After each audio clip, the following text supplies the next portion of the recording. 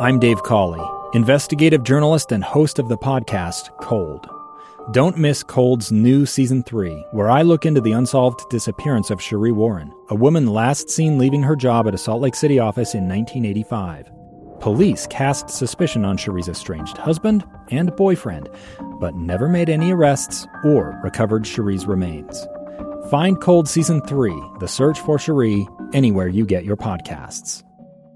Welcome to this episode of Live Mike. You heard that press conference which ran for over an hour. That might be a record for these press conferences, these briefings hosted by the state epidemiologist alongside Governor Gary Herbert. There were really two themes of today's press conference. Number one, of course, was an update, a situational update on the coronavirus and our state's battle against the virus.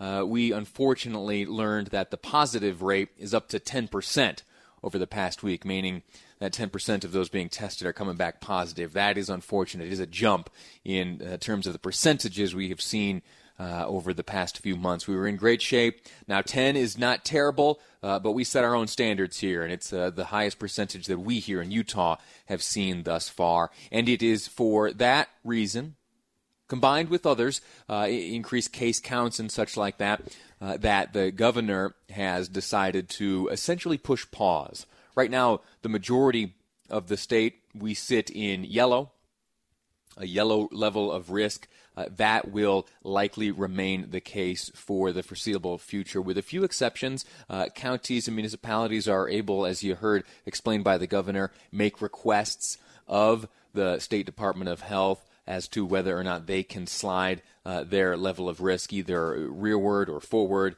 Specifically, Kane County, it is likely will transition to green tomorrow, that coming after a request from that health jurisdiction in southern Utah. So good for them. Good job, Kane County. Let's see if the rest of the state we can follow your good example. Now, that was, on the coronavirus front, that was only one element of today's press conference. The other was an announcement of sorts, actually a few announcements on the part of Governor Gary Herbert. He talked about multicultural affairs and how effective immediately the director of the Division of Multicultural Affairs, Nubia Pena, who has been a guest on this program, as well as the director of the Division of Indian Affairs within the state, Dustin Jensen, those two individuals, their level of importance and their positions have been elevated effectively to cabinet-level positions, meaning they will be reporting directly to Governor Gary Herbert. That in response to the calls and the added attention placed on public safety and law enforcement. It was also announced by Governor Herbert here that effective immediately, no state public safety or corrections officer is permitted to use chokeholds or restraints that pressure the neck or spine, and the governor calls on other police departments to review their own policies. Now, that was one of the two announcements aside from the coronavirus that the governor made here today. He also made it known that towards the end of next week, he will be calling a special session of the Utah legislature.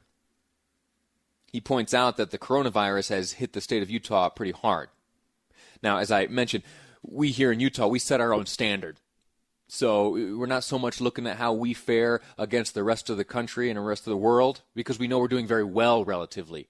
So many of the economists and news outlets and those who make lists and such like that have so often put Utah high on the list of states, and within the state, various municipalities and regions, well positioned to fare economically as we begin to recover from this coronavirus. Anyway, I said Utah sets its own standards. We have not been immune from the economic impact of this coronavirus, and that has had some dramatic effect on the budget here in the state. And while we don't yet have revenue numbers, they're not yet available, the governor will be calling a special session for legislators to make budget modifications.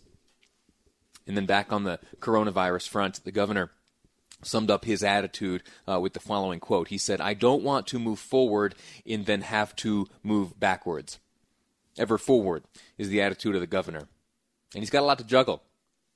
You got economic progress, economic recovery, as well as getting a handle on the virus itself. And I don't envy his position. Agree with him or not, It is a heavy burden to bear right now, and we'll continue to follow the guidance out of his office. We will continue to follow what he has announced, the cessation of chokeholds in post-training and within the Department of Corrections, as well as the special session as it approaches. You can bet we'll be connecting with House and Senate leadership here in the state of Utah to see what they place on their own plate going into next week. We're going to take a quick break right now, and when we come back, we're going to be joined by a former colleague of mine, Natalie Andrews. She currently is a congressional reporter with the Wall Street Journal. You've heard her voice before. She walked us through the goings-on during the impeachment proceedings. Well, she's going to talk to us today about an interesting tactic being used surrounding this idea of defund the police. It's being politicized, as you can well imagine. She'll explain the details next on Live Mike. I'm Lee Lonsberry, and this is KSL News Radio.